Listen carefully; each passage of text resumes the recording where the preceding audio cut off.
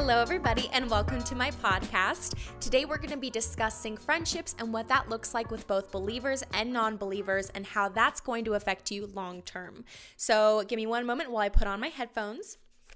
I know these headphones are necessary, but gosh darn it, they make my hair look wickety whack as soon as I take them off. Okay, so disclaimer, today is a little bit of a sensitive topic, okay? So I'm going to be using a lot of scripture to make sure that I'm relaying this message straight from the Word of God and less of my opinion. And just a reminder, my podcast is not to condemn or judge anybody because we have our own individual walks and paths with God. So please hear me out, and maybe you can apply this to your life if you feel called to do so. So without further ado, let's get into it. Okay, so we all have that friend that may not have the best influence on us. Maybe you've heard of her. She's the one who wants to go bar hopping till 3 a.m., pop lock and dropping it at the club. Maybe hooks up with the first semi-cute guy that she sees. Or let's just say she's the one that's posting those very risque photos that you would not appreciate your man seeing. Or maybe she's the one who's telling you to end your marriage because you recently expressed to her that you just don't feel the same spark like you used to. Now, we've all encountered someone like this, whether it be a close acquaintance or one of your best friends.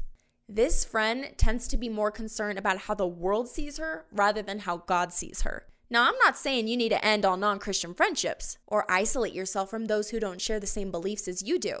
All I'm saying is that those friends who may not be as committed to their walk like you are, there is a time and place to put a healthy distance between you guys during certain occasions. So that friend that we were talking before, when she's going out and partying or doing activities that you know as a Christian you shouldn't be partaking in, maybe sit those ones out. But if she wants to go get coffee or go get some food or maybe hit a gym workout, that's great. Shoot, even invite her to church. If you see your girlfriends making bad decisions, pray for them. Pray that they get to know Jesus. Because for all you know, God may have put you in their life for a reason. You may be there just to pray for them and to show them the love of Jesus. So let's back this up with some scripture. For the record, I have used this scripture before in one of my past episodes. This is great for dating and marriage and relationships, but this verse is used for relationships, period. So let's take a look. 2 Corinthians 6:14, do not be unequally yoked with unbelievers, for what partnership has righteousness with lawlessness, or what fellowship has light with darkness? Okay, so when Paul wrote this, he actually wrote this to believers with the intent that we would be exercising our discernment. Now, he is not saying that we isolate ourselves from non-believers. He's actually promoting that you still keep that friendship so that you can plant that seed.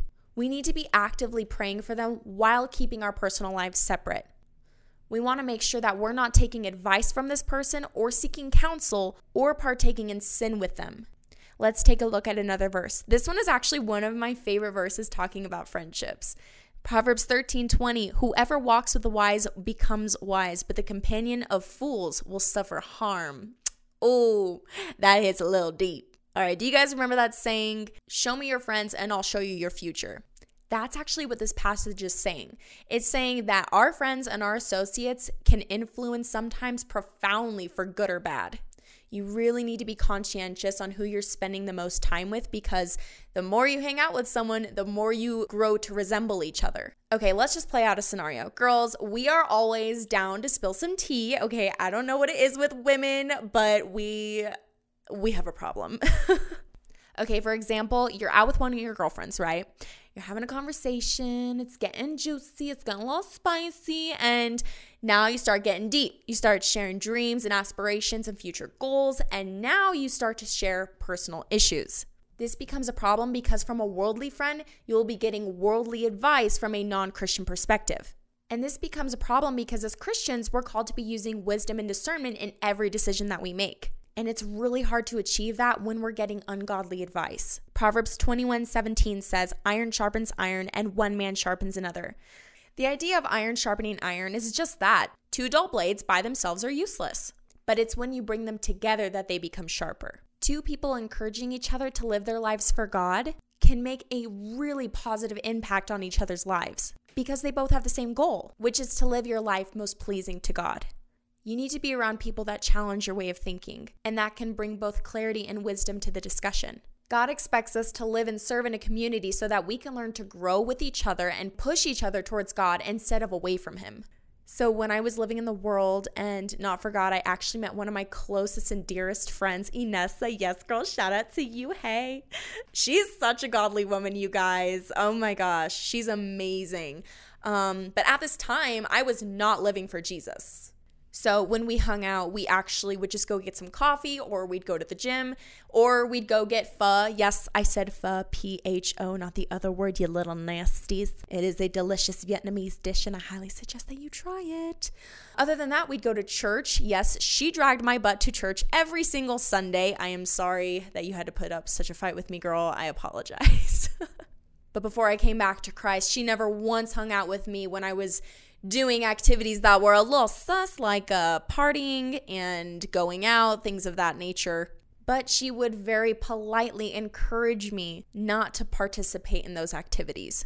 Mind you, she did not preach to me or judge me or scold me for doing these things. Instead, she would explain to me why she wasn't down to put herself in those situations, and she would continue to pray for me. But now, as a Christian who is very strong in my faith, Inessa is my home girl. Yes, she is. She is one of my best friends. And now I seek advice from her, and she can do the same back. We have a much closer friendship than we ever did before. Proverbs 18:24, one who has unreliable friends soon comes to ruin, but there is a friend who sticks closer than a brother. Y'all, I love this verse because it is so true. You can have plenty of superficial friendships, but finding someone who will stick with you and pray with you through the good and the bad is so far and few between. And if you're not able to find friendships like this, you can pray and ask God to reveal them to you. So to summarize what we've talked about regarding unequally yoked friendships, ask God for discernment over each and every friendship. Ask yourself, is this person a good influence on my life? Are they causing me to stumble in my walk with God? If so, take a look over the scriptures we talked about today and apply them to your life. And also, when you're hanging out with your friends that aren't believers, make sure that you're being a good representation of the Christian faith. Because at the end of the day, you may be the only Bible that your friend ever reads. Pray over your friends and do not be scared to share your faith and what God has done for your life. Well, thank you all so much for watching. I hope you enjoyed today's podcast. And until next time, remember that you are fierce and free because of our Lord and Savior, Jesus Christ. All right, guys, have a good day. Bye.